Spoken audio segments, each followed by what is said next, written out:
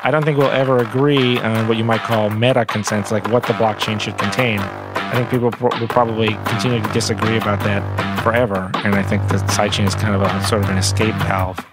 Hello, how are you all doing? Welcome back to the What Bitcoin Did podcast, which is brought to you by Gemini, the only place I'm using for buying Bitcoin. I'm your host, Peter McCormack, here with my boy, Danny Knowles. And today, I've got an interview with Paul Stork. We're going to be getting into drive chains. Obviously, I don't have a Scooby about drive chains, other than the fact that it's been a bit controversial when discussed on Twitter. But Paul's been asking to come on the show for a while to discuss it. And a few other people have reached out to me and they said, come on, get him on. So I agreed to get Paul on. He came in and saw us. I asked him to break it down like I was 5, but actually that wasn't good enough. So I got him to break it down like I was 2. So yes, this one's going to get a little bit technical, but I think we managed to figure it out. Anyway, I hope you enjoy this. If you've got any questions about this show, you can reach out to me. My email address is hello@whatbitcoindid.com. I will get back to you eventually. But before we do jump into the show, I do have a message from my show sponsors. This show is brought to you by Compass Mining. And they are not just a sponsor. I'm a customer of Compass too, and I am back mining Bitcoin. And I've been mining for nearly a year now, and I've mined over 0.75 Bitcoin, which is pretty cool. Now, anyone can start mining with Compass Mining. And to help you, Compass have launched the Compass Score, to help you make informed decisions about your next mining purchase. The score highlights how good each ASIC deal is based on a number of factors such as price, miner age, difficulty, hashing power, and the current Bitcoin price. Compass makes mining accessible to everyone, and as a Bitcoiner, I'm happy to be supporting the decentralized growth of the hash rate. Now, if you're interested in mining or you want to find out more, please head over to compassmining.io, which is COMPASSMINING.io. Next up, we have Gemini, who I am using for buying and selling Bitcoin, but I'm still only buying, right? We're hodlers. The market's looking good. We're not sellers. And I am also using the Gemini app for buying the dips, and I set up a DCA with twice monthly buys of Bitcoin. Both the app and website make buying and selling Bitcoin super easy, and Gemini has invested in building industry-leading security since day one. Gemini are also running a special offer for listeners of What Bitcoin Did. All you need to do is head over to gemini.com/WBD, and new customers will get $20 in Bitcoin when they trade $100 or more on Gemini. If you want to find out more, please head over to gemini.com/WBD. That is GEMINI.com/WBD. Next up, we have Cake Wallet. Now, Cake Wallet is a non-custodial wallet, which means it protects both my security and privacy because it doesn't share my important information with unnecessary third parties. With Cake Wallet, not only can I hodl Bitcoin, but I can easily pay privately with Monero. Cake Wallet is accelerating Bitcoin adoption, since they now support buying gift cards instantly with Bitcoin, which can be used at over 150,000 merchants in the US. You can easily purchase the exact amount you need at the register and have the gift card appear instantly within Cake Wallet, without needing to wait for any confirmations. And you also get to save an average 2% on purchases. And CakePay only requires an email, nothing else. To check out Cake Wallet, please head over to cakewallet.com or search for Cake Wallet in the Google or Apple app stores. Also today we have BCB Group. Now, BCB Group provide online banking services for companies in the Bitcoin industry. And yes, I am a customer of BCB too. They heard about my difficulty with finding a payment service provider that understands Bitcoin and reached out to me. Now, BCB clients include major exchanges, market makers, funds, and miners active in the UK and Europe, and now they are expanding globally. They also have this amazing network called Blink, which facilitates instant free payments between BCB clients for all supported currencies. Now listen, I know some of you have had trouble with this too. If you are looking for a banking provider that understands and supports Bitcoin companies rather than creating hurdles, then like me, you want to become a BCB customer. If you want to find out more, please head over to bcbgroup.com/Peter, which is bcbgroup.com/Peter. Paul, hi. Hello. How you doing? I'm doing great. The show we've threatened to make for a while, or I know. It's like a Cold War. It's coming to an end. A little bit of pressure, a little bit of conversation online, and then finally we did it. So we're going to do this. We're going to cover this.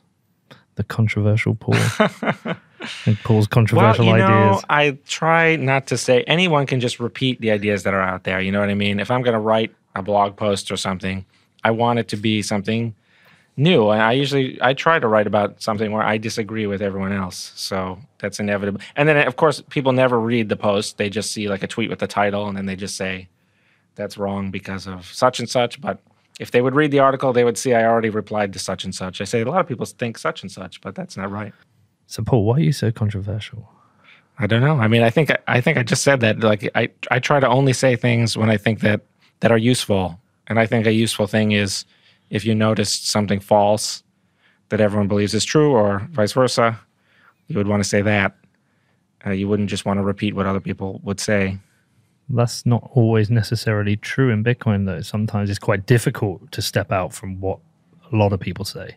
It's very difficult for sure, but I think there's a difference between. I mean, the right thing to do is not always the easy thing to do. If it's easy to do and right to do, then there's no problem, right? All right, Paul. Well, listen, I know who you are, but there's going to be some people listening who don't know who you are. Do you want to give a bit of a background?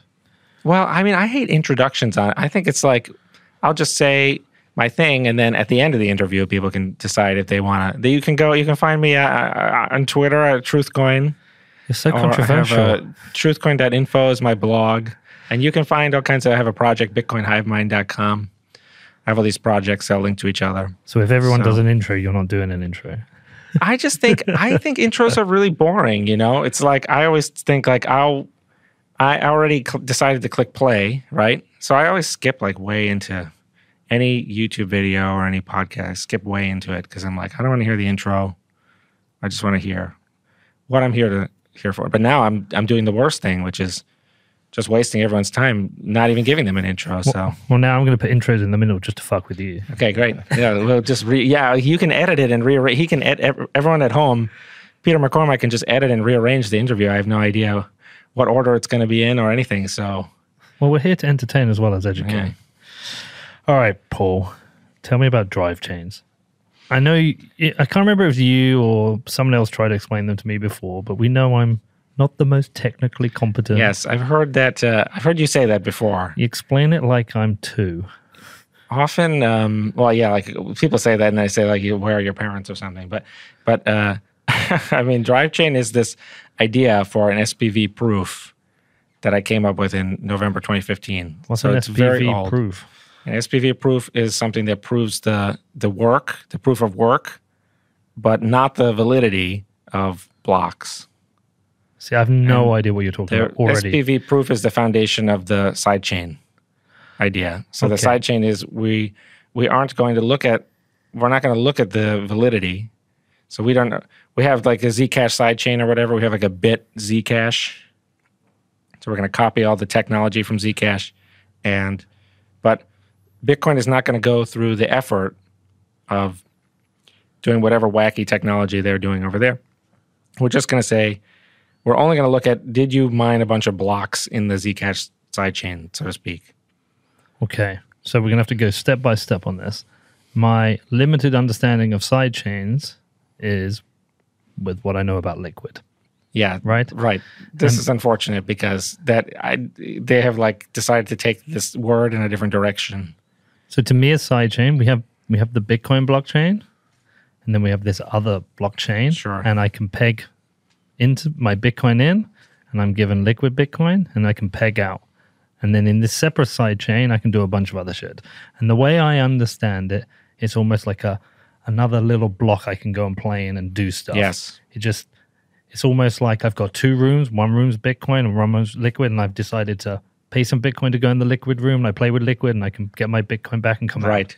So the trick is, how does the coins come out? So you see, it's easy to go in. So like here in New York City, they have the subway. They have the one-way spinning thing. I don't know if you've been on the subway. Yeah, we have the Circle Line in London. Yeah. And so there's that. It's easy to get. It's kind of like layer one Bitcoin is you're trapped on the subway forever, and it's easy to get out to go in to the layer two. You go up to the street layer, but you walk out the little turnstile thing, but you can't easily get back in. You have to pay and use the little kiosk. Right. You got to give me some like real example. What does that mean with Liquid? It's hard to get it. I can't just peg out. Well, in Liquid, when you peg out, there's a multisig output, and a bunch of people sign those people sign. So on layer 1, the only thing that the Bitcoin network sees is a multi-sig output. So you could make your own competitor to Liquid, 10 minutes from now by just making 15 keys and creating a multi-sig address and then telling everyone that this is whatever. Yeah, but I'm not going to do that, and that doesn't make any sense to me. Yep. What I'm saying is I know Liquid exists. I know I can peg into it. I know I can get Liquid Bitcoin. I can move that around with a little more privacy, a little bit faster. I know how that works, and I know I can peg out. I'm still not understanding what your criticism is. Well, it's all about the way when you peg in and peg out. It's what you're sending it to on layer 1. That's what's actually happening. Uh-huh. So there's cosmetic with Liquid. This is just like a multi-sig wallet. I guess I'm not really sure that you actually do know what Liquid is and what's happening when you peg in and peg out. I won't know technically, but I'm a standard user of what most of my listeners will be. Most people listen to this. They don't know how multi-sig really works. They don't understand the engine behind Bitcoin. Most of them buy Bitcoin and they send it to an address and they keep it there. And then sometimes they send it to another address. And some of them maybe go and create a Lightning wallet and they send some Bitcoin to have some sats. And some of them may even create a multi-sig wallet with something like Casa. And some of them really advanced will run a node. But most people don't understand what's going on. They're just sending stuff to addresses. So why does this matter to them? Well, okay, one reason is if the 15 keys are compromised, 11 of them in this case, that person will just take all the money out. So it'll be like a Celsius-style catastrophe. So your criticism is really the risk around the Federation. Well, this is the main difference between what I did, which is now BIP 300, and the Federation is a group of people who are the custodians of the money, and you hope that they choose to give you your money back, and maybe you have really good reasons to believe that they will give you your money back. But in BIP 300, there's just a transparent process that only involves the miners. Anyone can become a miner or leave the group of miners at any time. As you know, there's no fixed list of miners. If all of today's miners were killed by an asteroid or something, then there would be new miners without anyone having to update anything. But that's not true. If the Liquid functionaries all die or they all get whatever, something happens to them, then the money, it won't be possible to get the money back. Although in Liquid's case, there's a secondary multi-sig failsafe, but that's a whole other story because at one point they realized that they had done it wrong and there were 4 blockstream keys that could be used. Not in an emergency, so this is like a complicated other detail. Okay, but with Liquid that probably people won't be interested in. In terms of my experience of moving, say, into your drive chain, does it have a name like Liquid? No. Well, this is a process for creating the drive. BIP 300 means there could be 256 slots, and each could be its own sidechain. And then you could do it again and get 256 more, or you could have sidechains of sidechains. Okay. So this is a process for adding and removing decentralized sidechains that have no fixed list of owners. Okay, I get it. So this is, you're proposing a way for sidechains to be created, not the creation of the sidechain itself. Yeah, when you create Liquid, you need to pick the 15 people or the 15 keys. But with this, you would not. Okay. But with this, if you created a sidechain using BIP 300, does somebody still peg in and have a different asset and still peg out and get Bitcoin the user sends the coins in to like a little box, basically, and the sidechain software recognizes that as a deposit. Okay. Over there, the sidechain software is like an altcoin, except without the coin. You can do whatever you want over there. So you could use Zcash, Ethereum, whatever. We'll come back to that. But when I go in, am I given like something that is identical in replication? Like a Liquid Bitcoin is basically a Bitcoin? Yes, that's the idea. I mean, of course, the freedom, with this, you have the freedom to do any idea you like, good or bad. So someone could have a sidechain that was a terrible design and where it ate the coins and refused to tell you where they were or give them back. Okay. So, but of course, no one would do that in practice except as a mistake. So, whereas with Bitcoin and Liquid, we have these two rooms I can go between. You're just creating a process that anyone can come and build a room that attaches to it. It's like an elevator. I can conjure a new floor or something. Yeah, and one could be a very nice safe room, and one could murder you. Yeah, one could just, you open the door and you just fall out of the building. Yeah. Okay, fine. I'm going to come back to that. So, your sidechain doesn't have a 15-person multi-sig. So what does it have instead? And you've got to imagine, I am the dumbest fucker you will meet. So just take me slowly, step by step. Okay. The metaphor is that you put the coins into like a little box. Yeah. So there's BIP300, there's 256 slots, so each would be its own box. But like we're just talking one sidechain at a time. You put the why 256? Well, because that's a byte can count up to that, and you have to refer to. You need some way of referring to each sidechain, so it would be more overhead. There's really, in practice, there's no limit because you could have sidechains of sidechains, or you could do the thing again. I just don't think that they'll be anywhere near. I could be totally wrong about this, but I just don't see how many like viable blockchain designs do you see? You know, like you got like Bitcoin, like Monero, you got like 10 other things. But if BIP300 was merged into Bitcoin, what stops one person quickly going to take all 256 Well, slots? it is the process of claiming the slot takes a little bit of time. So there's like a BIP9 style 2-week activation thing to take the slot. And you can also very slowly overwrite the slot. So the BIP300 has all these rules to manage that kind of thing. But say I go and claim all 256 slots straight away and wait my 2 weeks, do I suddenly have all the slots and there's none left for anyone else? Well, the miners have to like I said, there's like a miner ACK thing, like acknowledgement thing. So you need like 90% miners to thumbs up your thing. So that's the process is more miner involved. Okay. So each block they get to like affect the outcome in a very small way. That's basically the design. So are you essentially pitching your sidechain to the miners? You're saying, this is my sidechain? Yes. And is it a bit like, when a soft fork happens? Yes. And you get miner signaling? That was, because this idea is from long ago in 2015, before any of this was even controversial. This used to just be the way everything was done. That's obviously speaking a little too broadly, but this never used to be like a big who controls Bitcoin controversy. That's all just fallout from the block size war, SegWit2x. So this used to be a very uncontroversial and kind of normal thing. Well, we'll come back to that. Yeah. But I'm interested in this. So you release, the code is released, but BIP300 is activated. Now, the pitch to the miners, to be clear, is like this will either like improve the price of Bitcoin and or improve the total transaction fees collected. So there's a rational reason to expect that miners they would at least have some interest in making sure that they give the right decision. How does it get pitched to them, though? Is it like a BIP? I think there's no... these are like... these details are... I have plans for... I actually invented something else called Coin News, which is a completely different cosmetic thing for displaying op return data in Bitcoin, which is it's a very interesting idea, and it doesn't involve any hard or soft fork or any kind of code changes to the consensus of Bitcoin at all. And it's just a cosmetic thing where when you open the full node, it shows you like who paid the op returns with that it sorts them by like fee rate. And you can also have them like sorted by other kind of tags and stuff that you can put in. So you can have like all the English language ones in one column and all the Japanese ones in like a different column or something. So I had this other thing that I just did for fun, and is in the software that I run, and I would think they could do that.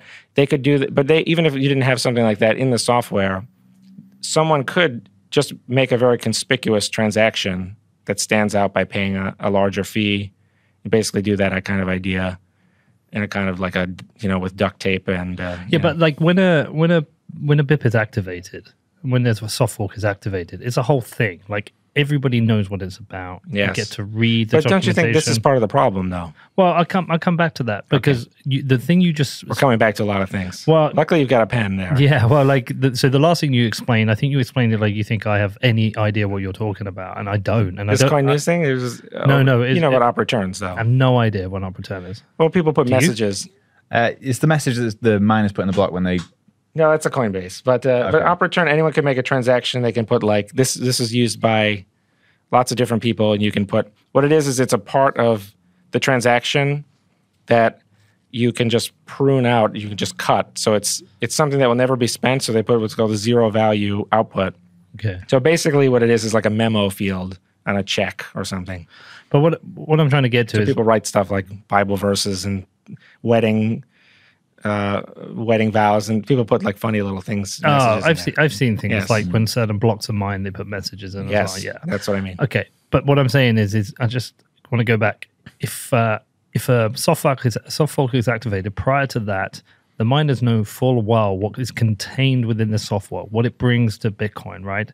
And you start. Well, that's the idea. Do you Bear think with that's me. really true, though? Because you just told me, like, I don't know anything about op return, blah, blah, blah, and I'm a big Bitcoin podcaster. But I'm not a technical Bitcoin Sure. podcaster. We have Stefan Livera for that. My show is to help people like me, like morons who don't know Sure. shit about this technical stuff. Well, I mean, one thing I would recommend people do, I think this is fascinating. You go to Scaling Bitcoin 2 Hong Kong, this 2015, they had this miner panel, and they had something like, someone even said out loud, like, we have 92% of the hash rate represented on stage or something, which was kind of like itself, like a kind of a weird thing to say.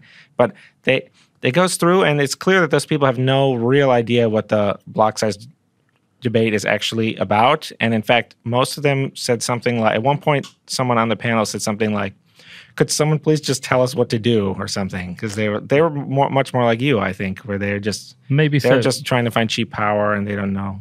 But they still have to make a decision. Of course, the more important thing is that they have accountability in the point of the increased Bitcoin price and the greater transaction fees. They have the skin in the game.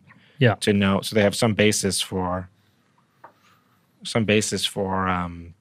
having an incentive to make the right decision. But I'm sure they talk to people and people will help them understand, yeah, this is a good thing. It should, but when we get to what you're talking about, again, what are they activating, and do they even know what they're activating? Well, I think, again, this is like the paradigm shift, which is that people feel very responsible for all the Bitcoin code. This is why the sidechain idea is like a complete night and day change from this way of thinking. But right now, as you know, everyone worries about every single line of code, every single change. But with this, since these are all optional zones, the sidechains are all optional zones that your full node is going to ignore. It will only check so if you let me finish my box thing. Yeah. The box has like a kind of like a Post-it note on it that has like the number 0.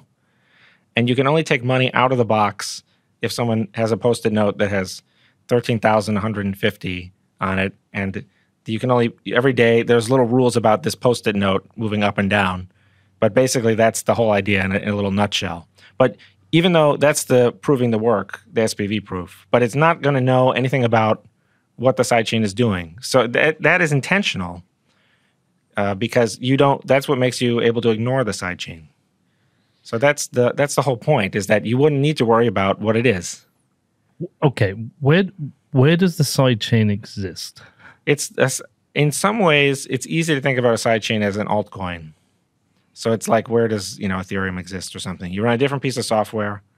It has its own blocks. It has its own blockchain. It has its own folder on your computer. Okay. Right? Yeah. This is the same thing, basically, except that in a couple differences. But one is that the way this is designed, this is a fully asymmetric sidechain. There used to be a distinction. Now there is no. All these sidechain words have become unhelpful, unfortunately. But in this particular case, we have test software, so we have test sidechains. That software won't even run or do anything until it can connect to a layer 1 Bitcoin node. So it's a lot like a Lightning node in that way. It's like a full layer 2. So it's like a fully subordinate piece of software. Okay, let's say one of these sidechains is set up and created. Yes. My node doesn't download any of the blocks. Your Bitcoin layer 1 full node does not. But Right. It will not see anything except the box and the Post-it note. And these boxes are UTXOs. They already exist. okay, Already have Box World. but if I want to use that sidechain, how do Yes. I start using it? Well, it's the same as it's the same as like the case with an altcoin. It's the easiest way for people to think about it if they don't know, if they're very confused or something. I mean, you could have a wallet and use it without a node or only with an SPV node, or if you wanted the full node, the sidechain full node, you would download that software and you would just run it. So it'd have a separate node. Yes. Okay, So why is it a sidechain to Bitcoin? Is it so it gains the security of Bitcoin? Well, of course, the goal of sidechains back in the day, before this is unfortunate because my point of view is not really relatable to regular people anymore because most people only know. I was back in October 2014 when Blockstream originally published this paper and debuted. It was very clear to everyone that the sidechain idea was to simulate altcoins. So it was to make them obsolete, basically. You had, at the time, Ethereum was getting started. There was other stuff, BitShares or whatever. It was all terrible at the time, but people thought, what are we going to do? Like, why should there be a basis for comparison at all? Say with Bitcoin, you can do X. But people would say, with my wacky new project, you can do Y, this new thing, or Z, or whatever you want to call it. You don't have to wait for Bitcoin to merge the thing in. Yeah. And of course, with the block size debate, it became apparent that it may be an even deeper problem than that because you may have irreconcilable differences between people. You cannot have the blocks be both small and large at the same time. So someone has to leave empty-handed.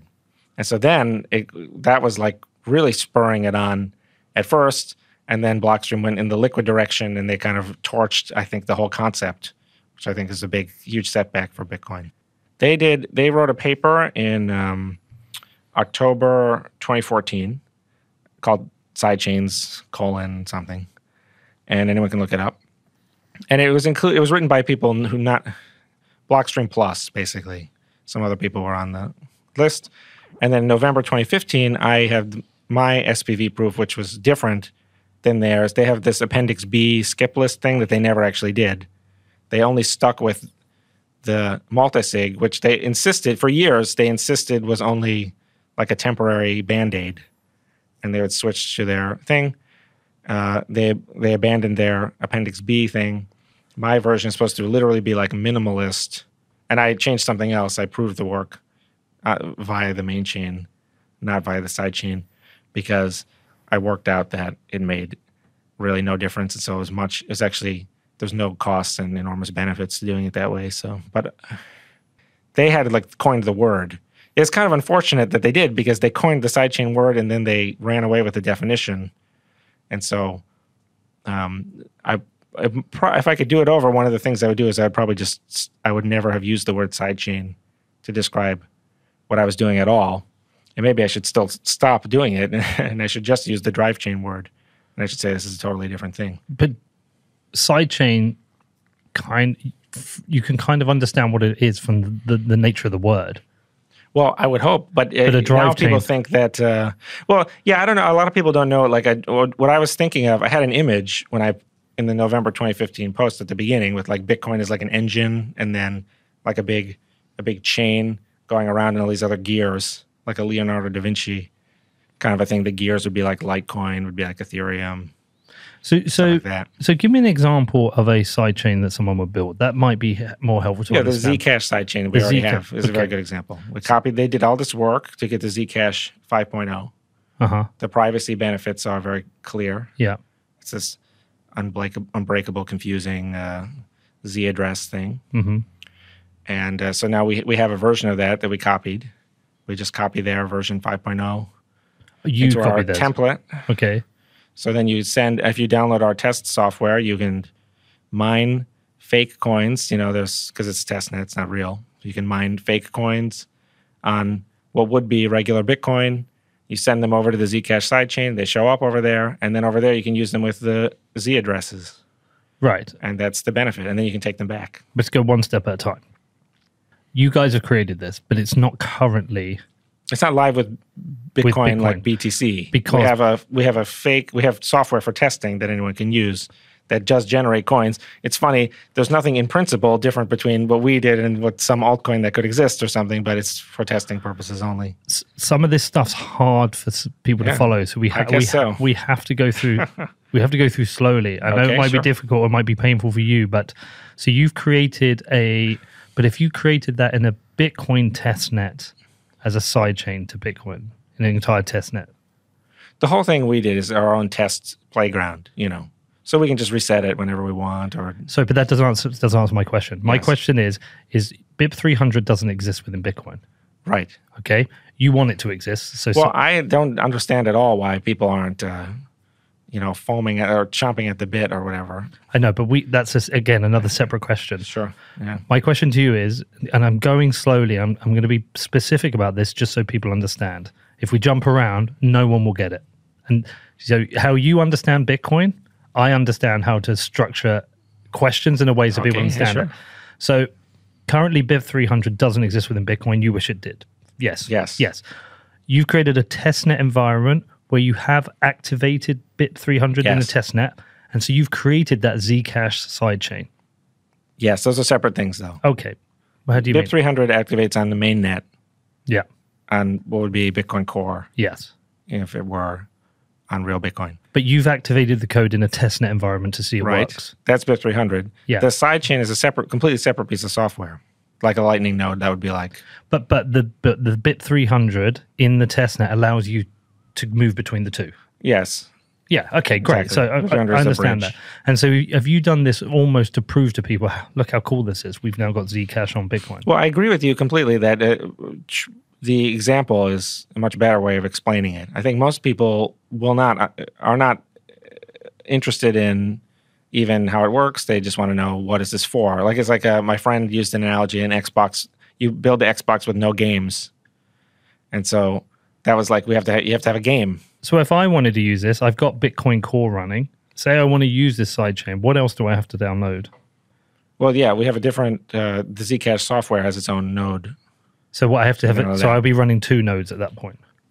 Well, as you know, you don't necessarily need to run any. No, many people just use a wallet that may be an SPV node only, or some people just use Coinbase or something. So it's debatable whether or not those people are real users.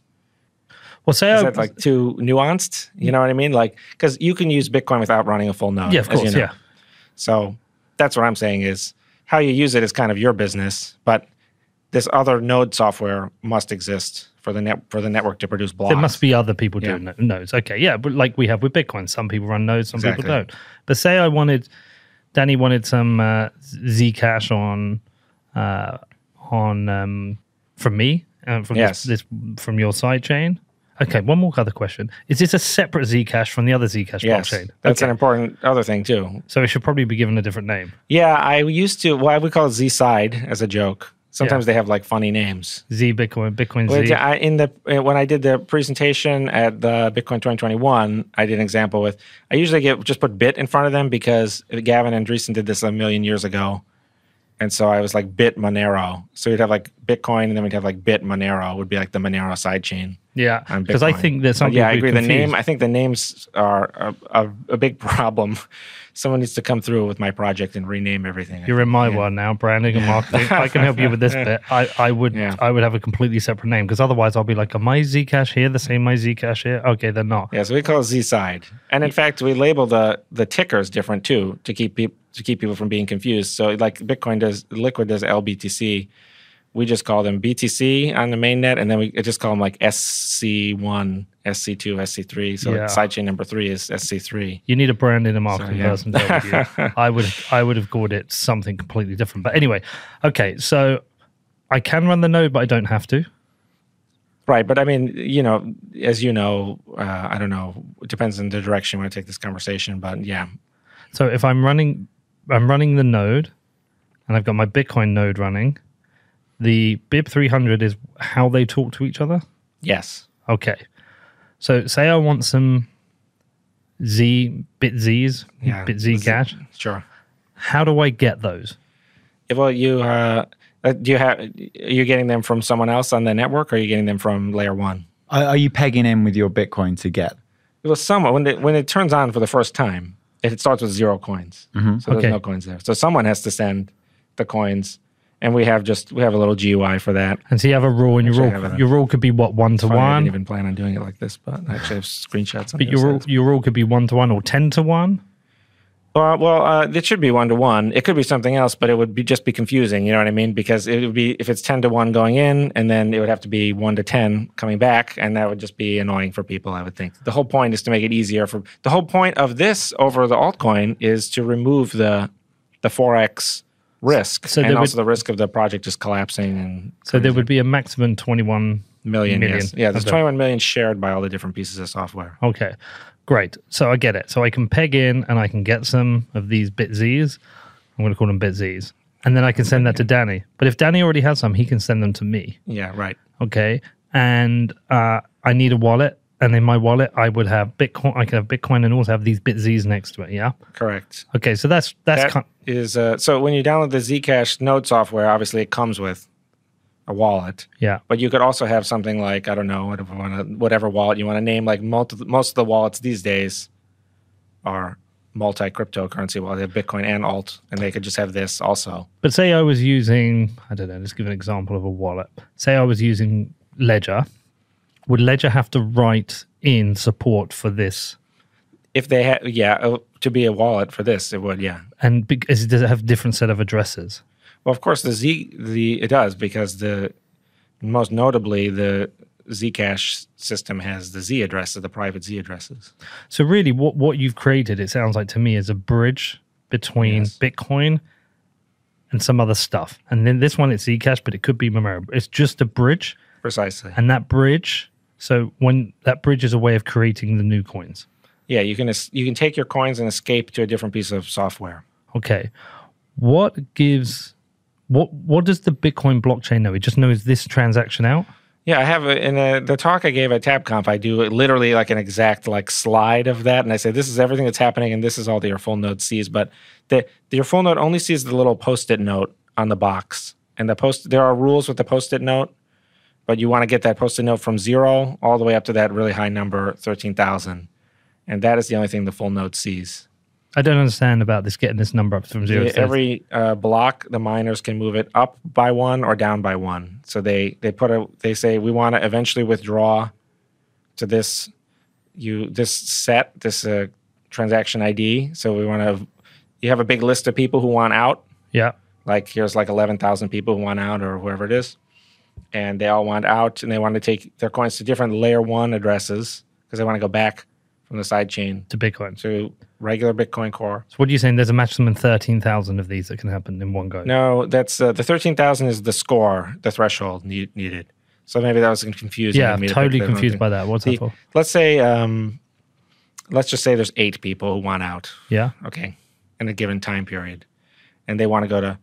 Someone wants 7 coins to main chain address number 1, 5 coins to main chain address number 2. Half a coin to main chain address number 3, and 33,000 coins main chain address number 4. So that they select the sidechain output that has all the coins in the box basically, and they say we want out. We want to take coins out of the box. So they say this is what we want. It has a different little unique transaction ID, like a little code, a little bit of hex, and then they take the post-it note away and they write that little thing, and then they write the number 1.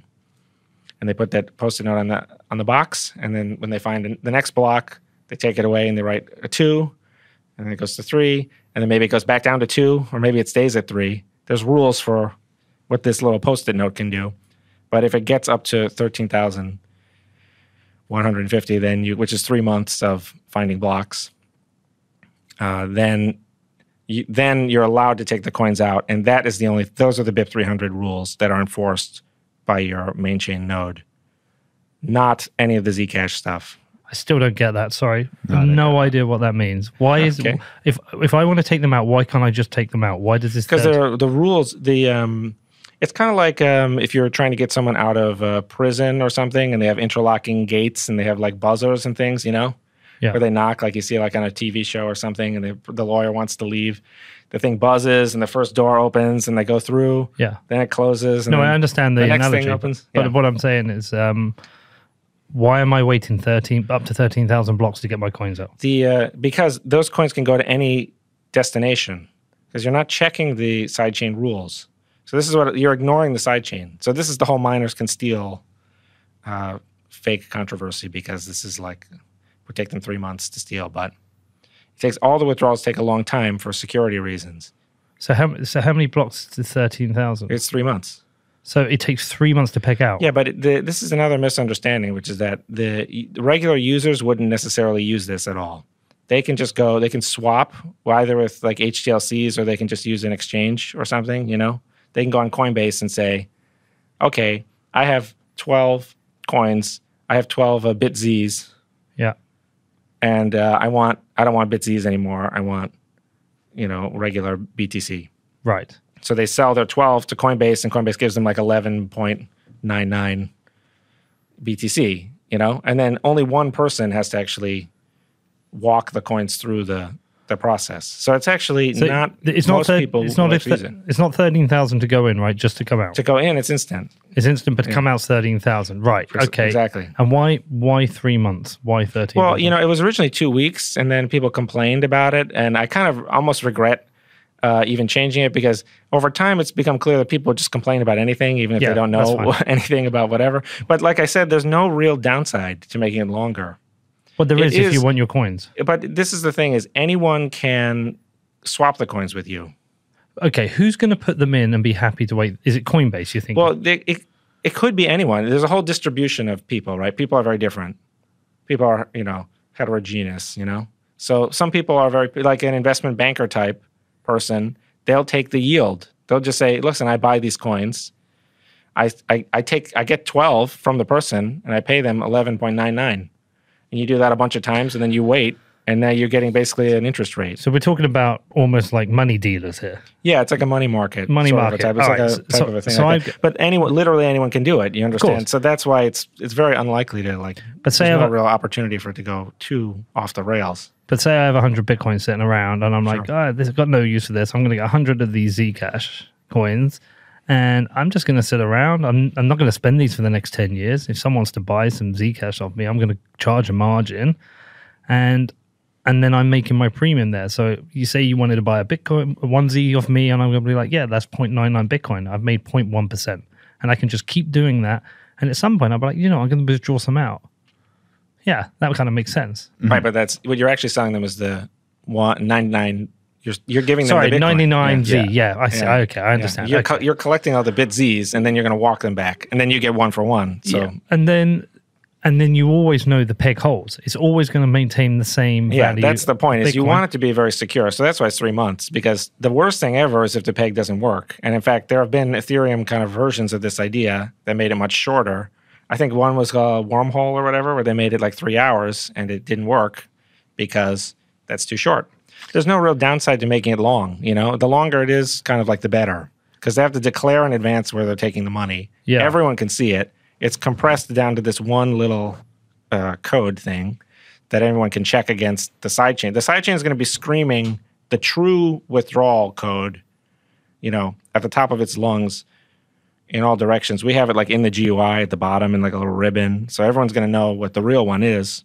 So if anyone tries a false one, people will know the same day, and then they'll have to spend 3 months with the stigma of knowing that it's wrong, but doing it anyway.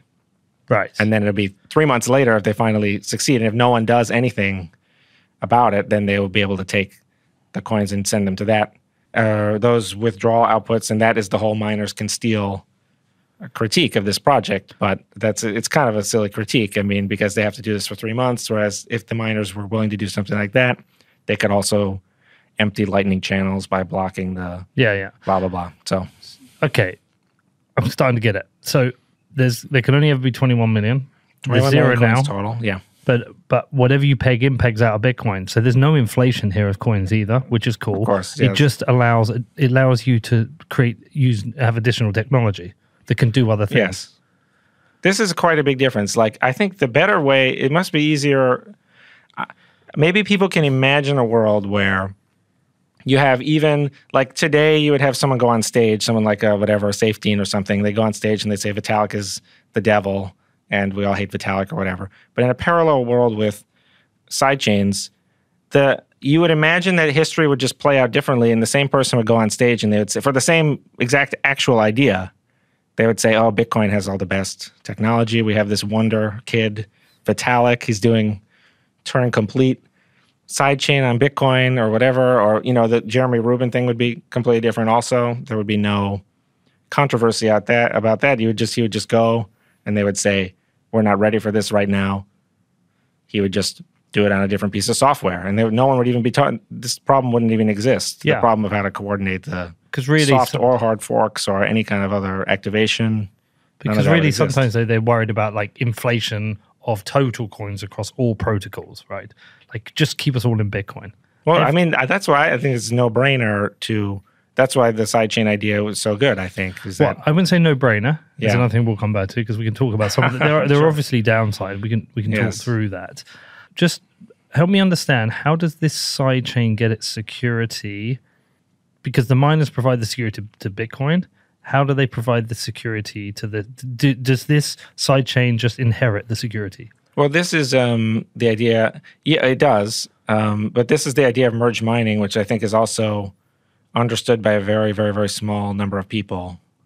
Are you basically sharing the cryptographic proof? Well, this is the thing: is the mining, like, it's debatable if there is any cryptographic proof, like in mining. Like, mining is this is one of the things I remember Adam Back telling me, like, when he first heard about Bitcoin, he was confused because, well, maybe this is a minute detail, but the hash rate security is the cost of like the 51% attack, more or less.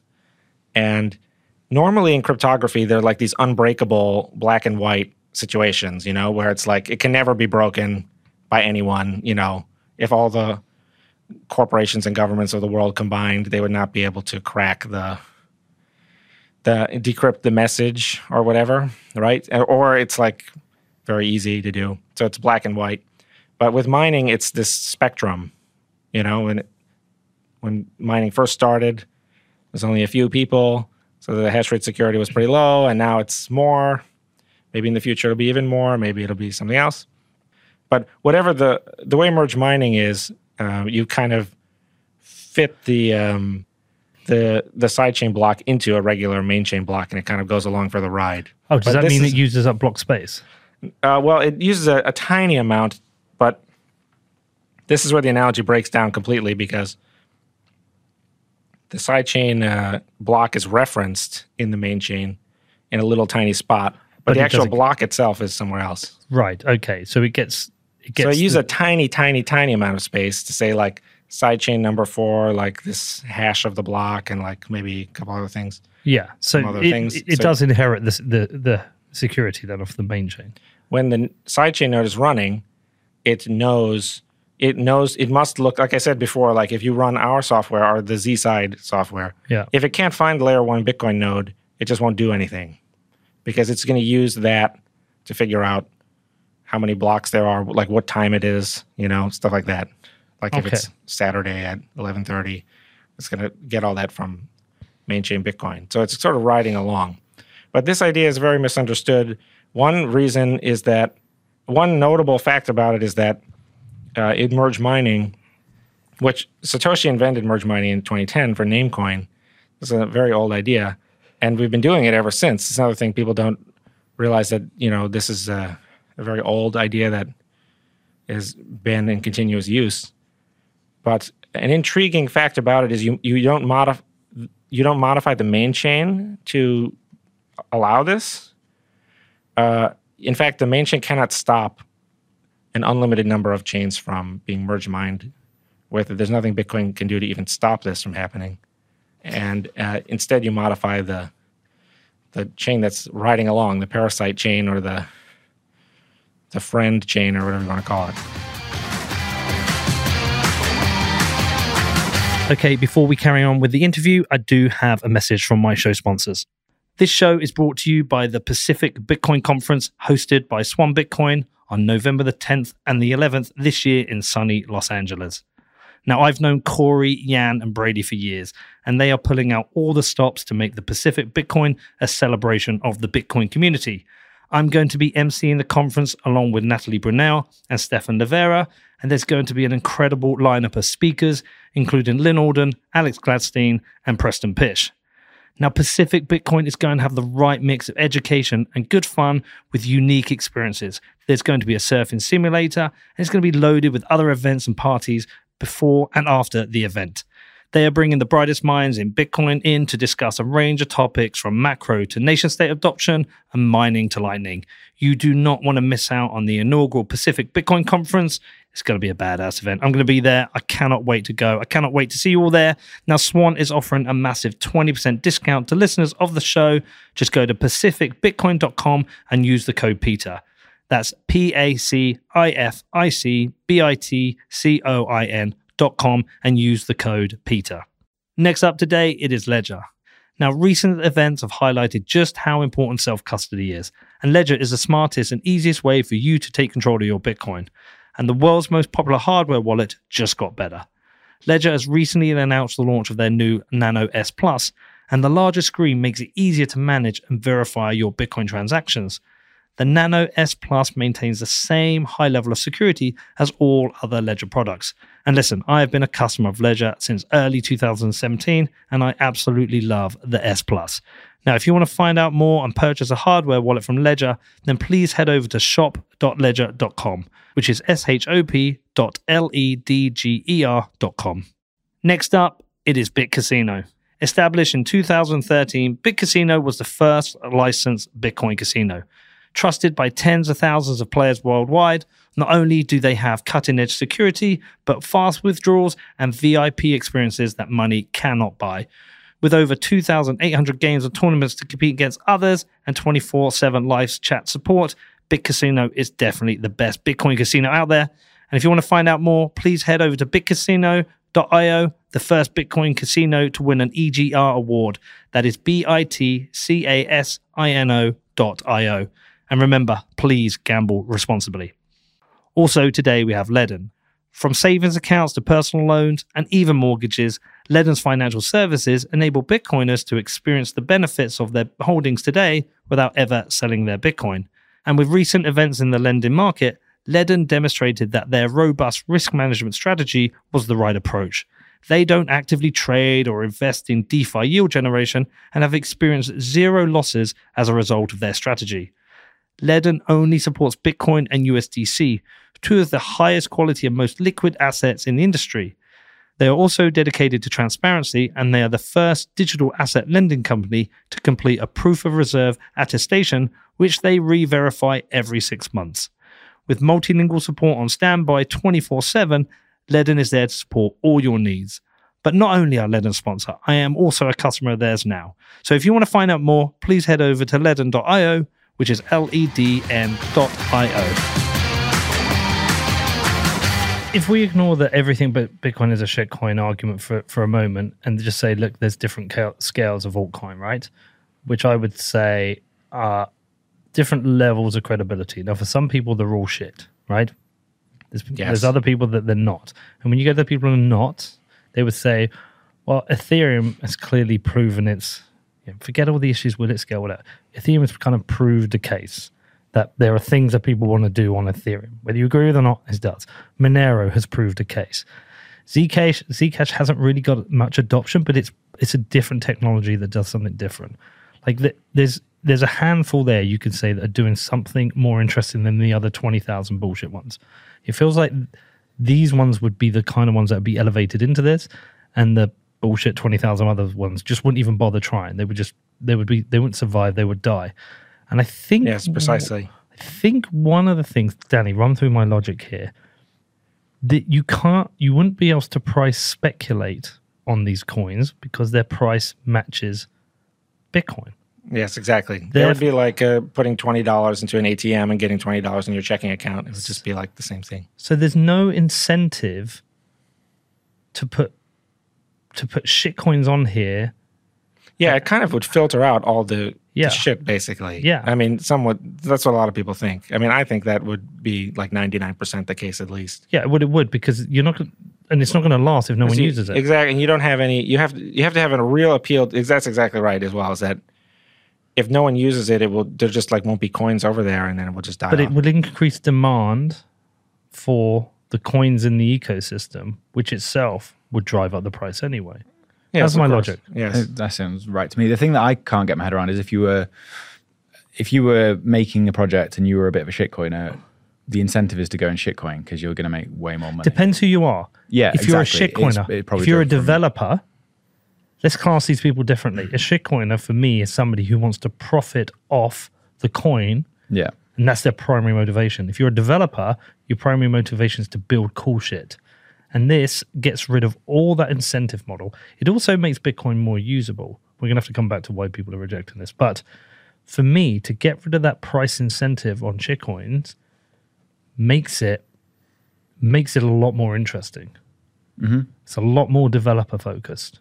And I think we have to keep in mind how many people who are today the sort of good altcoiners were like ardent Bitcoiners like in the past. Like, I mean, Vitalik was like the Bitcoin Magazine co-founder and writer. He was like the original Peter McCormack in a way because he was the Bitcoin Magazine We're guy. very similar. And and he was like a full Bitcoiner for a while, and then he tried his thing on a lot of this story is disputed, but certain things that are not really disputed at all, which is that he was a Bitcoiner. He did Bitcoin Magazine. He proposed this idea in Bitcoin, then he was going to do it on some weird altcoin, and then he made his own project. And that project was, I think people are biased against Ethereum because it was really a terrible project in 2015 when it was being put together, and it was terrible. And I think it really has evolved slowly. It's like that one not so terrible. It's gotten like 1% better every year, like every day, that type of thing. Have you seen that meme? Yeah. And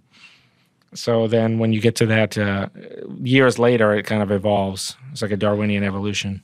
Okay, so in your most objective way possible, what are the most valid criticisms of this? Which you might not want to do, and if you don't want to do, I'll go and speak to somebody else. But I think, I think it's, I'm like in favor of, I think it's perfectly fair game for you to get the criticisms from the critics, right, and not from me. Well, where are you getting pushback? Well, people give me the miners can steal critique, but then I say that I think very few of those people really understand the whole 3 to 6 month thing, like what is actually required. But also, miners can already steal from the Lightning Network, for example, by blocking the Justice transaction. So they can already do that. But no one complains about that in the Lightning Network. And so when I tell people that, they usually kind of like just shrug and go away. The more important thing with that is, though, that is something that the user has opted into. Like the user chooses to run. Like remember the reckless meme with Lightning? Yeah, the user chooses to do this. And certainly back in 2015 when I came up with the idea, a lot of the large blocker group, there's another group like Roger Ver was, an ardent Bitcoiner, and then there's Bitcoin Cash. So another like example, but many of the large blocker people have said consistently their entire lives that they are fully okay with what they call the SPV level of validation. This is maybe an esoteric topic that a lot of people don't know about. This is a section in Satoshi's white paper about you only have the headers, and you mostly it's sometimes called trust the miners. That's like how it is when something's shrunk to a little tagline. You lose all the important nuance, but it's basically. But all that nuance is in the main block anyway. Sorry, what did you mean? So SPV means you're only carrying the headers of the block. Headers. The headers are only 80 bytes each. It's 4 megabytes a year. So it's very easy to get those. They prove all the work, but they don't prove the validity of the block. That is why later on, when the sidechain idea was invented, the name SPV proof came from that. How is idea. The validity of the block proven? There's no other way than to download every message and check that every message follows all the rules. Sometimes people say that you can cheat with like the ZK snark or something, but it's hard because you don't really know whether or not the ZK snark has malfunctioned unless you also check by downloading every message and then redo the ZK snark. And then someone needs to be the server as well. So when you want to know what transaction is this? What has this transaction ID? What was the 5th transaction in block 700,000? Someone has to be able to like look that up and get it from somewhere. So where do they? Well, the full nodes have it all. So that is this is why I say the ZK snark thing is not really an end around it. So there's no other way than someone has to have all the data, and you have to check it all for all the rules, which is hence the name, the full node. Hold on, just Does another everything. thing. If these side chains, or drive chains, they have to have the same block time as Bitcoin. They do, yeah. You can do like weird hacky things, but I think those. What, like build 5 blocks and merge them together into one? Yes, it's you have like a secondary. I don't even know. It's so bizarre that I don't even. But you can have like secondary proof of work where you say we're trying to get other faster blocks to happen on the sidechain, and then when it checks in with Bitcoin, it like loads them all in as like a blob. But they could all have their own Lightning networks. Yes, But Liquid doesn't have the same block time, right? that's true because it does not use merge mining. It's its own, Oh, okay, completely yeah, its own yeah. thing. I see. Right. Because Liquid is not really. There's no process behind Liquid. It's just a multi-sig output. And then it's kind of like a bank account or using Coinbase or something. Maybe that's going a little too far, being a little too mean. When Liquid was first proposed, the idea was it was only for funds on exchanges. And the idea was you should ask Matt Corral all about this because he's even tweeted about the origin of Liquid. And he literally said about Blockstream's attempt to expand the scope on this exact topic. He had said basically, this is a bad idea. Don't trust anyone who says this. Treat them like they're trying to steal your money. He literally said that in public, which is the only reason why I kind of bring it up now. But the original idea was you'd have all these exchanges, and the exchanges would be the 15 multisig people. And so the logic was if you're going to have Bitcoin at an exchange at all, you might as well just have it on the Liquid sidechain because you're just going from trusting one exchange completely To trusting. to 15. trusting like 11 or 15. Yeah, And then it was like the coins can move seamlessly among all the exchanges. that makes sense. So that was the original idea. And it does I remember make sense. Adam Back talking about it being like for trading Yeah. specifically. Then it kind of like expanded into like, I don't know what it is. But so now. say your BitZ sidechain, would that need its own equivalent Lightning network? Yes. Huh. Interesting. Of course, if you copy the architecture, like you have the sidechain that's just a code fork of Bitcoin, then you can just copy and paste. Okay, so we're going to have to talk to other people about this. So you say one of the criticisms that miners can steal, but you've got this 3-month. Yeah, I don't Period. think it's it's other- possible, but it's not, I don't think that's a risk. I asked Peter Weil about this once in the Netherlands. I said, do you think people should be allowed to spend their BTC on goods and services? And of course he says yes. I said, do you think people should be allowed to sell the Bitcoin for fiat? Of course they say yes. And should people be allowed to sell their BTC for an altcoin like, Ethereum or whatever? Of course, you have to say yes, right? So then this is just taking a risk, spending the Bitcoin to a certain kind of script on layer one. It's kind of like, it's like we have to respect the user's sovereignty. And like I was trying to say, the Roger Ver people, the large block people, they were 100% okay with SPV for all of their transactions. But that's the Roger Ver people. But the other thing though is that transactions are very different, right? It's like there's some where you don't trust the person maybe, and you need it to be, or you for some reason you need the reliability to be high. And then there's all these other things where you're buying something from Amazon or the person, and you kind of, the transactions don't all need the same level of like super, super, super ironclad like protection, right? Some of them you have, you walk around with money in your pocket, then maybe you'll get mugged and you'll lose, but you don't have your whole life savings in there. So there's the transactions are all different as well. Once BIP 300 is merged in, say it's the soft fork is. Yeah, one day. Just say it is. Once that's done, all that is a thing to create a bridge between that and the sidechain. Doesn't have to do anything else. Right, that's what it's doing, yeah. Yeah. Because one of the things I'm thinking is like, from my side, is that I trust implicitly the Bitcoin developers in terms of the quality of the code, the way they review, make sure nothing fucks up so I don't lose my Bitcoin, right? Moving into a side chain, I've got a different trust model. That's right, yes. Yeah, because I have to trust the ones working on that side chain, right? And I'm wanting to use that side chain. I think it's cool. I like the people on it. But I've got this inherent belief that maybe shares some properties in terms of the quality of the developers, etc. What's to stop those developers at some point doing an update to their code and then stealing all my coins and screwing me over? Well, there happens to be, it's not really, I think it's fundamental to the nature of the blockchain or whatever, but one of the things when you activate on the slot, we ask people, this has to be optional because there's no way of enforcing it, but we ask people to put like the name of the sidechain, a little description, and then some of these hashes that determine what the software is, like version 1 of the software, basically. Mm-hmm. And it happens to be the case that if that software is what's going to calculate the real withdrawal, the real thing that has to get to 13,150. And so the only way to know what the real withdrawal is to run the software. If they do an update that happens to be a hard fork of their sidechain, then almost certainly the withdrawals coming back won't necessarily be the same, and then that would probably just throw the network into chaos.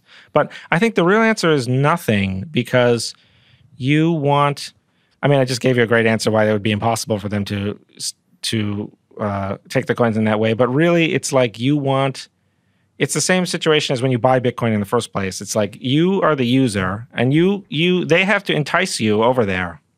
You say, I've got my layer 1 coins, and they have to say, come over here to, BitZ land. Will BitZ land have a similar kind of like soft fork versioning? Yeah, that's what I'm trying to say, yeah. Where are the holes for you? Is there anything you've spotted? I don't think so that you've not brought up. Have you searched criticisms of? I mean, yeah. There's another one. I mean, it's changing the protocol, I guess, is a big one, like the soft fork. Like, is there any risk to that? Well, I think it's we can certainly expect that once people create the sidechain, they're going to want to keep upgrading it, because this is just the software, the world. Like, it's like it just always updates, right? Like, people can't stop themselves even when they shouldn't do it, So it'll be updating. And the soft fork I see as an institution that protects the user, though, from the developer, because it says basically you can change these things, but you can't change too much, or the software will the different versions of the software will no longer cooperate. What else have you found?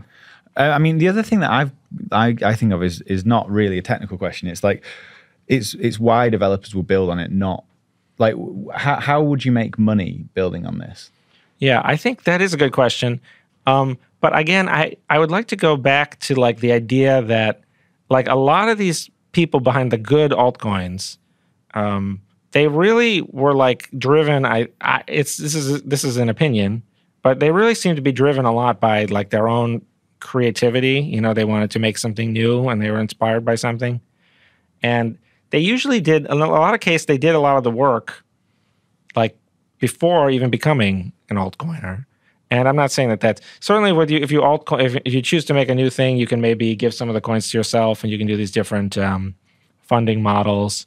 But the thing is, Bitcoin has to attract developers. We have the exact same problem with Bitcoin. Exact same problem with Bitcoin. Yeah. You have to be funded. Where you have to either get some kind of, you have like a rich sponsor or something, and people do it. It's not, I think, like Roger Ver used to do this type of thing, and other people would do similar thing today. Yeah, where people would, and then in fact, I think the real problem is not the money in our industry at all, right? It's just like sorting all the good ideas. So this is actually, would kind of improve it on that way, because they'd say people won't go for an idea like this to work on as a developer unless they think users will actually use it. And so they have to keep in mind the user when they're creating the software, which I think would be much healthier than... Could it fragment Bitcoin development? Well, what I really think Bitcoin development should do is we should get better at being conservative on layer 1, and we should say, my ideal thing would be to put BIP300 in and then just ossify layer 1 and move it all. And then I was kind of, even if I could have my own, way, then the vision would probably be to have like some kind of like ossified layer 1, and then even like 2 competing versions of Bitcoin Core, like a kind of liberal conservative version or something, where one would just start merging things soon after they're invented, and then maybe the other one would catch up later. But there's at least some recourse or some feedback. You want to have some kind of feedback loop where if development is too slow, then people would move the coins to the more liberal world. And if it's too fast and it's making mistakes and people are annoyed by that, then they move back. And so I don't think we'll ever agree on what you might call meta consensus, like what the blockchain should contain. I think people will probably continue to disagree about that forever. And I think the sidechain is kind of a sort of an escape valve for that. I mean, I think most of the critiques are around the fact that it actually requires a soft fork. And if you don't want it, then why would you want to signal that you did want a soft fork if you don't want to use drive chain?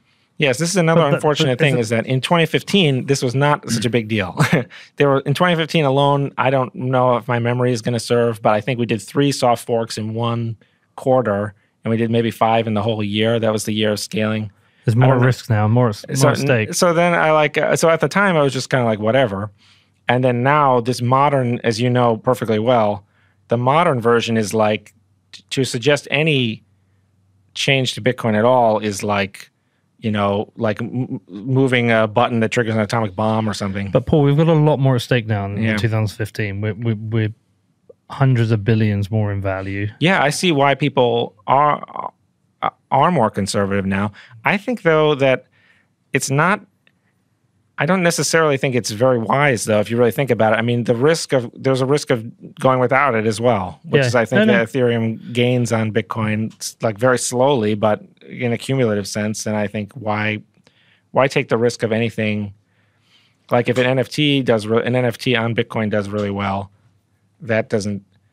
Who cares about that? Well, the thing if an altcoin does really well, then people start to get worried. And I think this is a lot of why people spend so much time on Twitter and spend a lot of time listening to podcasts, is because they're vigilantly waiting to see, there's no limit to how good of an idea people can have tomorrow, right? They're waiting to see, will there be some crazy idea that like the entire government of Russia launches its own cryptocurrency or whatever, and they'll be like waiting for that.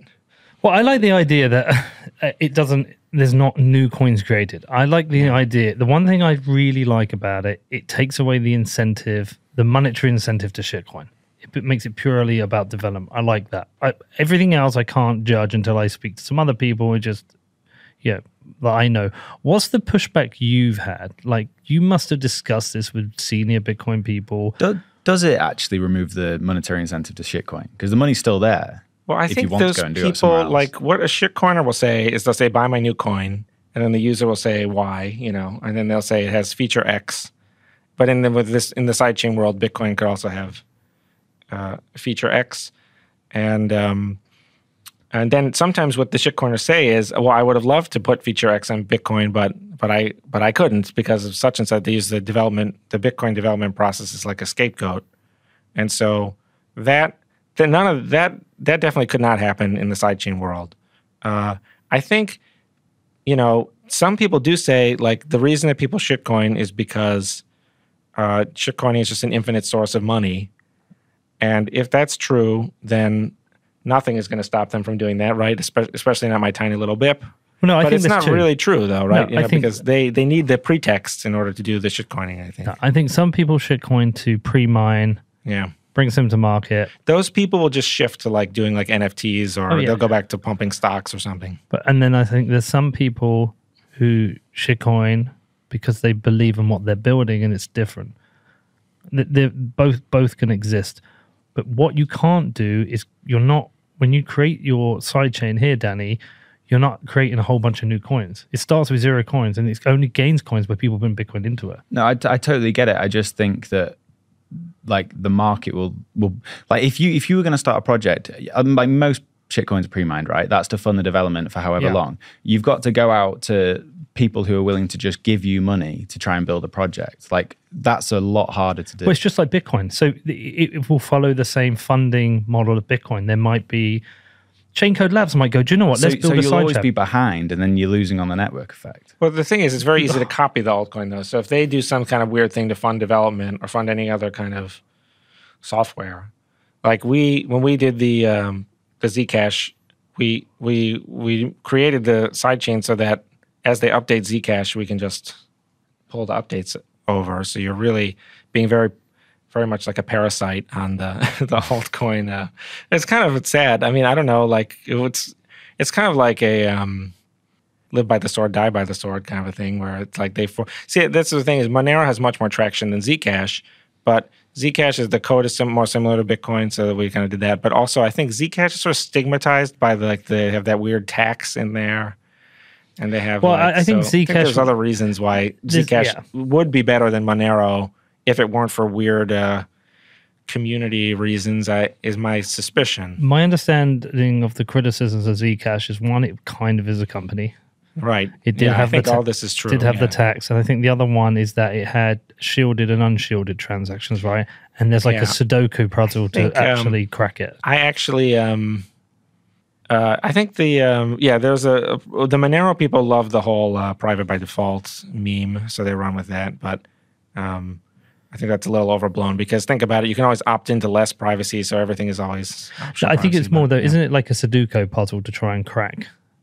Well, what do you mean? Zcash. So, like, I remember years, because it's been years since I listened to this. I'm sure Laura Shin did a show about it once, whereby you can crack the private transactions with like a Sudoku puzzle. If you've got a little bit of information, you can then start figuring out what went to who. Oh, I think, there's. Relatedly, I think a lot of people misuse Zcash. So I actually, in the sidechain, I built a GUI thing that I call Meltcast, which is, again, this is a purely cosmetic thing in the GUI. But that's to stop people from misusing. A lot of people, what they do is they take like 13.123 Bitcoin and they put it into Zcash. They swap it for Zcash on like whatever, an exchange.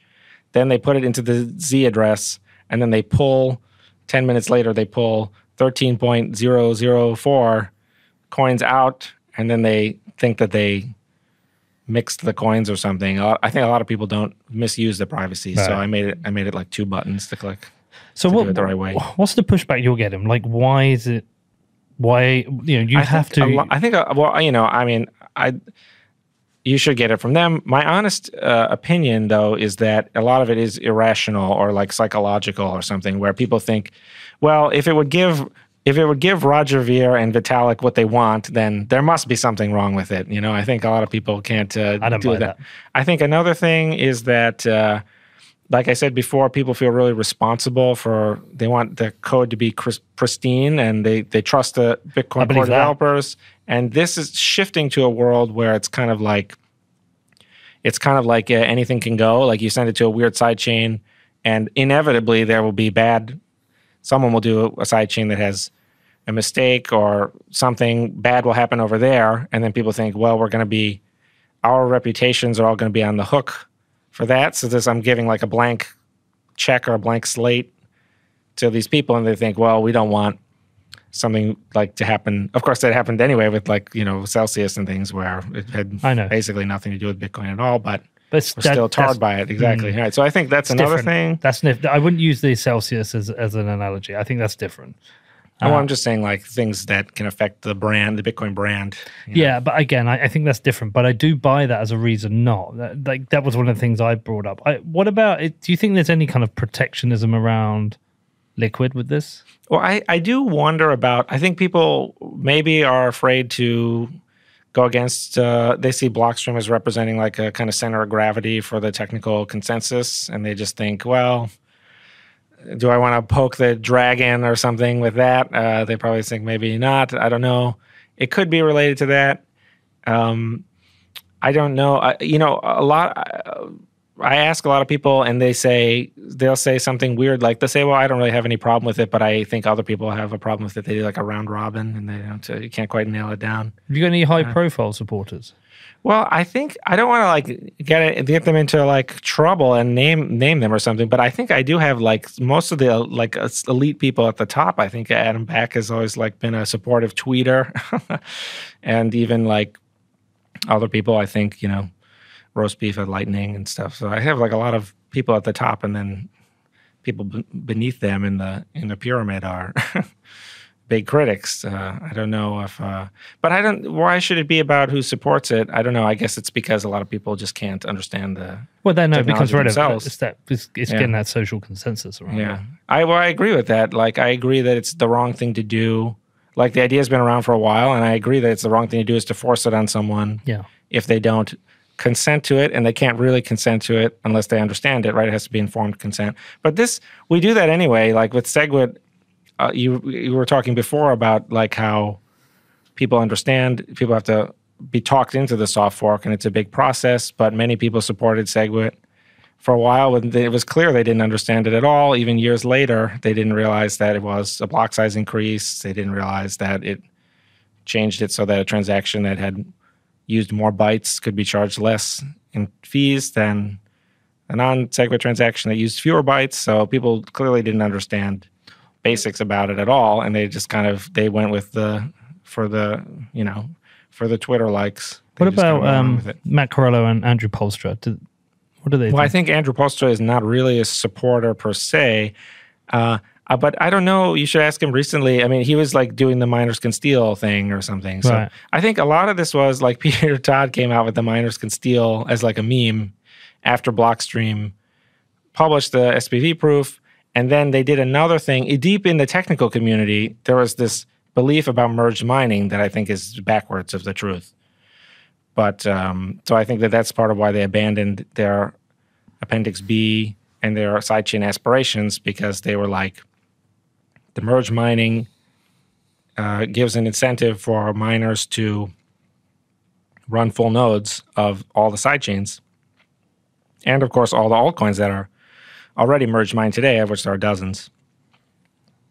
And so this is supposedly a bad thing because there could be an unlimited list of sidechains that would be profitable to run, and then they'd basically be forced into running them. But I don't think that this argument is sort of backwards, because there's an unlimited list of everything that miners have to do in order to stay competitive. Whatever, if someone is doing the natural gas flaring and you're in a similar situation, but you're not doing it, then that eventually becomes mandatory for you. So really everything is mandatory. Well, and they have lists of costs and revenue. That's the point, is it's really no different than any other business decision they would make. They'd look at the revenues and the costs and the risks, and they would just decide whether they want to run that. Whether they want to do it. There's no difference between running the prejudice is because this particular mining activity takes the form of blockchain software. That's why people thought they were responsible for it. So this idea of responsibility, I think, is big, where people think they're going to be responsible for everything that happens, but they don't. I think that it's a mistake. They have to take out a piece of paper and make columns, and they'll realize they're not responsible for. Bitcoin developers are not responsible for what miners do. Miners are going to invent all kinds of wacky techniques, and they already, for years, they already were doing their own weird software stuff. There was they all shared a mempool at one point. They were doing what's called SPV mining. It's going to be really confusing to keep people using this abbreviation, but they were doing a different type of mining where they weren't validating. That led to this event in July 2015, I think. They were doing this thing called SPY mining. So they do all this stuff that is, they're specialists in their own field that is basically unrelated to this. The only important thing is you want to keep the layer 1 node very cheap to run. I think ideally you want to ossify it as well, because plenty of people, such as Luke Jr., Luke Dash Jr., they think you have to always run the latest version. And then I say, well, how do you know what the latest version is if you're not involved in the technical community? And then Luke will say something like, I hope I'm not misrepresenting his view. I mean, I think I'm representing it accurately. But he says basically something like, in order to really run the Bitcoin node, you have to be involved in the technical community.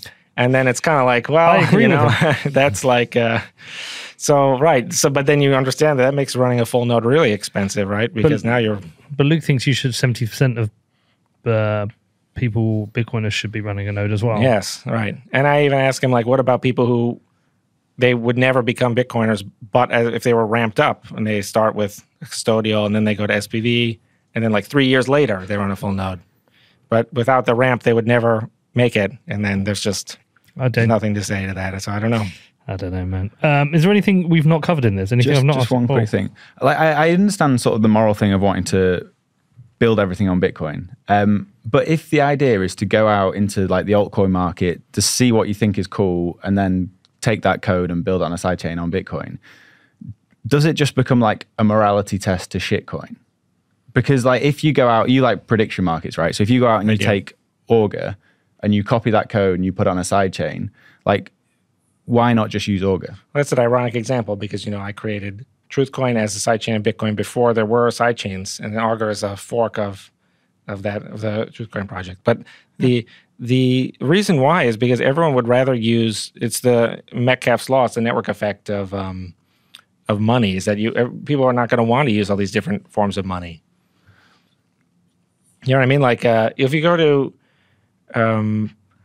but does Augur not have network effect in the price prediction market? There's a difference between what you would use as money in these markets. Like all the side chains would use Bitcoin as money. They pay the transaction fee in Bitcoin. Mm-hmm. There could be other assets and other things trading on there, like whatever NFTs or other markets, other derivatives and things. So those would be their own thing, and they have their own price, of course. But the real reason is because there's no, like, the sidechain equalizes all the tech. So now the monetary network effects are really all that would remain. So if you're the smallest one, this is a very old anti-altcoin argument, like you're the smallest altcoin, you're in a kind of like, like a Mexican standoff where it's kind of like, is this network going to be around? And so then maybe people move from that to the second smallest, and the smallest one dies, and now you're the new smallest, and then everyone's thinking 2 steps ahead, so there's a rush to get into the biggest coin.